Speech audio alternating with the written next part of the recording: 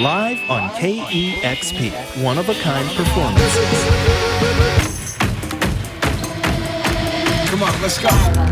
Recorded in the shadow of the space station. Hey, this is Moses. This is Angel. This is Michelle from Japanese Breakfast. King Gizzard and the Lizard Wizard. Meryl from Teen Years. This is Mac DeMarco. Hey, this is Courtney Bonnet. KEXP. All right. Hello, I'm your host, Troy Nelson, and this is Live on KEXP.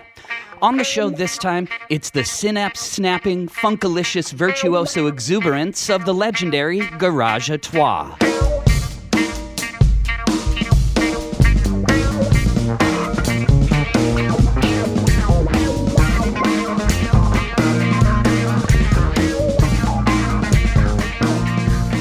Garage à Trois is a jazz band, and so, as with most jazz bands, different players come and go, depending on availability, proximity, and the fickle whims of the muse. They play music and are influenced by all music, but near the top of the musical soup, at least to our ears, is Afrofuturist space funk, Alice Coltrane or Sun Ra.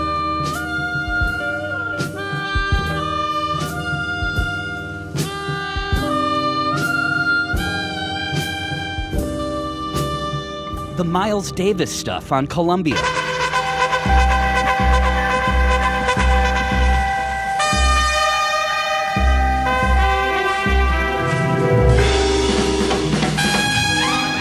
The late 60s film and TV scores of Quincy Jones.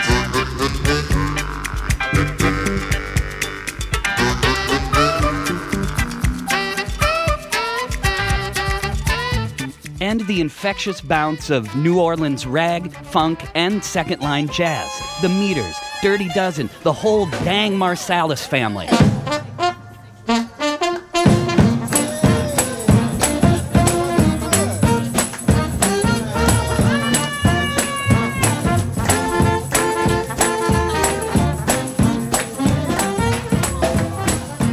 What we're saying is they've got rhythm for your body, melody for your mind, and harmony for your soul. This is the OG GAT, formed in 1999 by 3 people. Number 1, guitarist Charlie Hunter, influenced heavily by Tuck and Patty virtuoso Tuck Andress. He once took lessons from Joe Satriani in Berkeley. He also played with Michael Franti's Disposable Heroes of Hip-Hoperacy, a record that, sort of sadly, continues to be apropos to these times. In 1989, the nations of Eastern Europe attempted to restructure. While in the United States, civil rights have collapsed at the hands of fundamentalists and national insecurities at an all-time high. Relevant. Number 2, drummer Stanton Moore, also a founding member of unifying funk improvisers Galactic, a teacher, and one of the most interesting, grooviest pocket players ever to pick up sticks.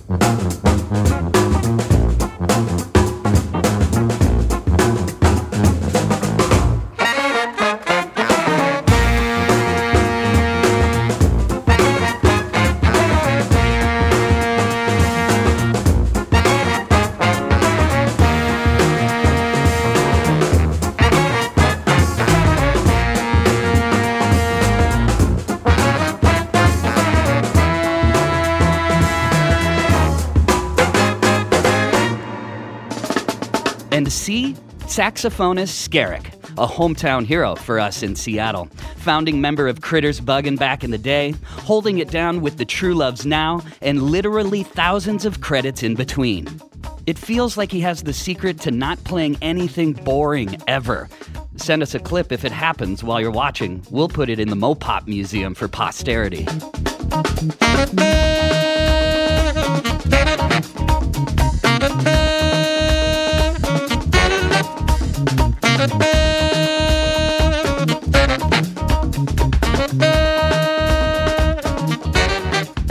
Okay, so they can play, but equally important in this band is a sense of humor. Their chemistry is marked by an expansive joy, balanced by sardonic practicality and commitment to craft. KEXP DJ Derek Mazzoni asked them about the importance of their position in this historical conversation we call jazz. artists such as yourselves have been doing this for a long time, have a relationship with all types of music, all types of musicians living and have passed.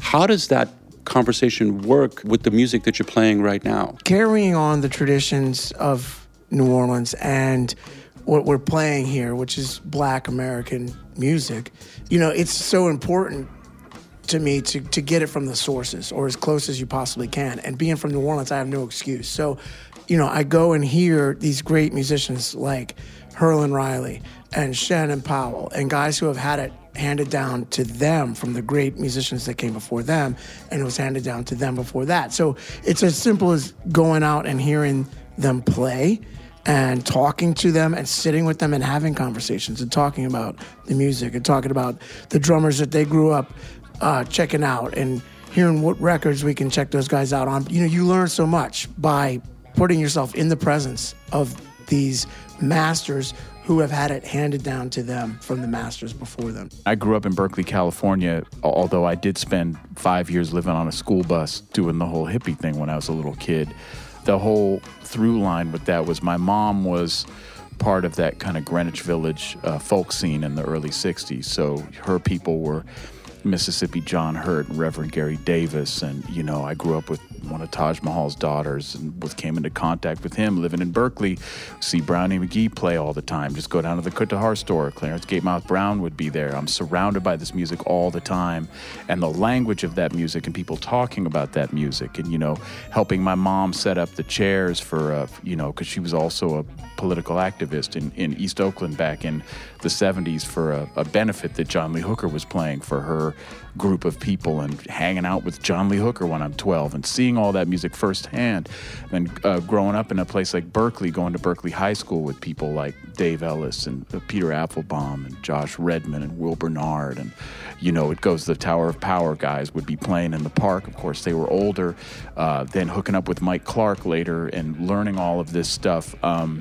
It's just a part of who you are, and when you get it on the ground floor, it informs your narrative, it informs what that music is all about, and ultimately it put me on a trajectory to really dig back as far as I could and really fill in the blanks.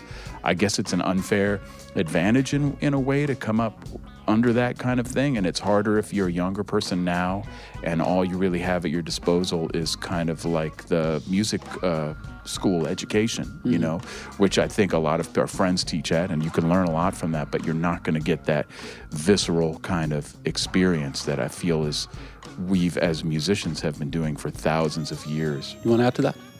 Yeah, and I came up in the opposite environments that these guys did, with very little contact with, African American sources. But my dad was a huge jazz fan here, growing up in Seattle. So anytime someone came to town, I was at the concert with my dad, So I was very lucky to, and my band teacher in junior high was the Jacksons' first teacher. He's one of the only black teachers in the whole school district. So, you kind of get it where you can. And you gravitate to it or you don't. And then I was lucky in my 20s to meet Leif Todesek from Freestyle Candela. And so we learned a lot about Afro-Cuban music from him in Seattle, and specifically soukous. That took me to London and playing with all kinds of amazing people, and mostly Mose Fanfan and Somo Somo and stuff like that. So, man, you're just stumbling, coming from Seattle, just this outpost, like Charlie called it once. It's a cultural outpost. There, bands wouldn't tour here. I mean, it's very different here now. You're just scrapping together this haphazard, experience, trying to cobble together what you can. There's no internet back then. You can't just look up some stuff you're interested in. Yeah. You have to be there. You have to go there. So I was very lucky to be able to get to London, go to Paris, live in Paris for a while, live in London and live in New York, and and like they said, hang with the elders and the masters that, that you need to study with, that you need to hear and just be in the same room with when they're playing. The latest record, Calm Down Cologne, was recorded at Pearl Jam guitarist Stone Gossard's studio Litho, with only one song transcribed ahead of time, i.e., it was mostly composed and played live in the room. It's available on Royal Potato Family and Bandcamp. We are more than excited to present Garage à Trois, live on KEXP.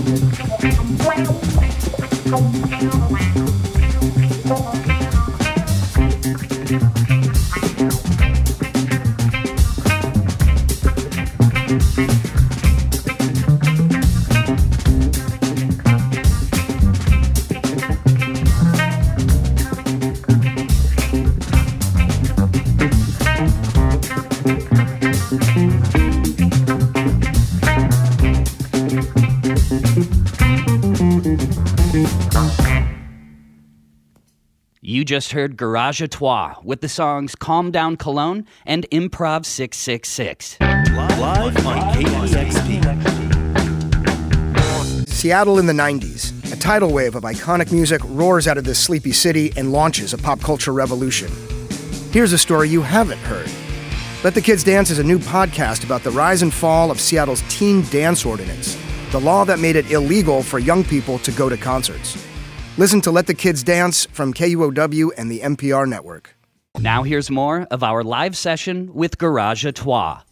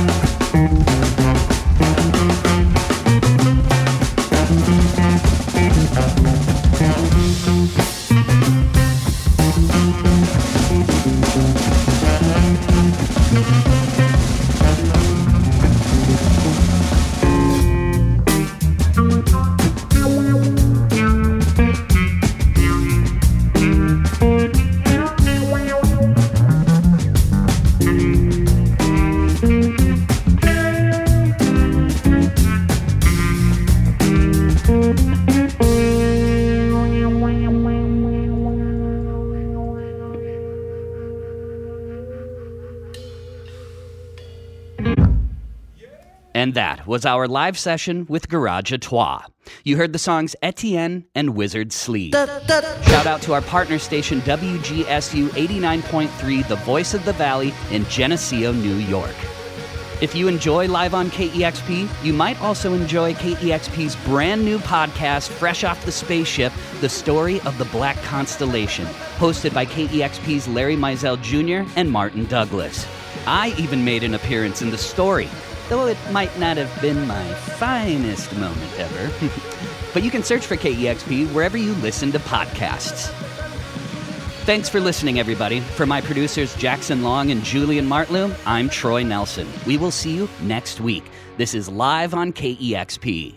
Live on KEXP is made possible in part by the Corporation for Public Broadcasting.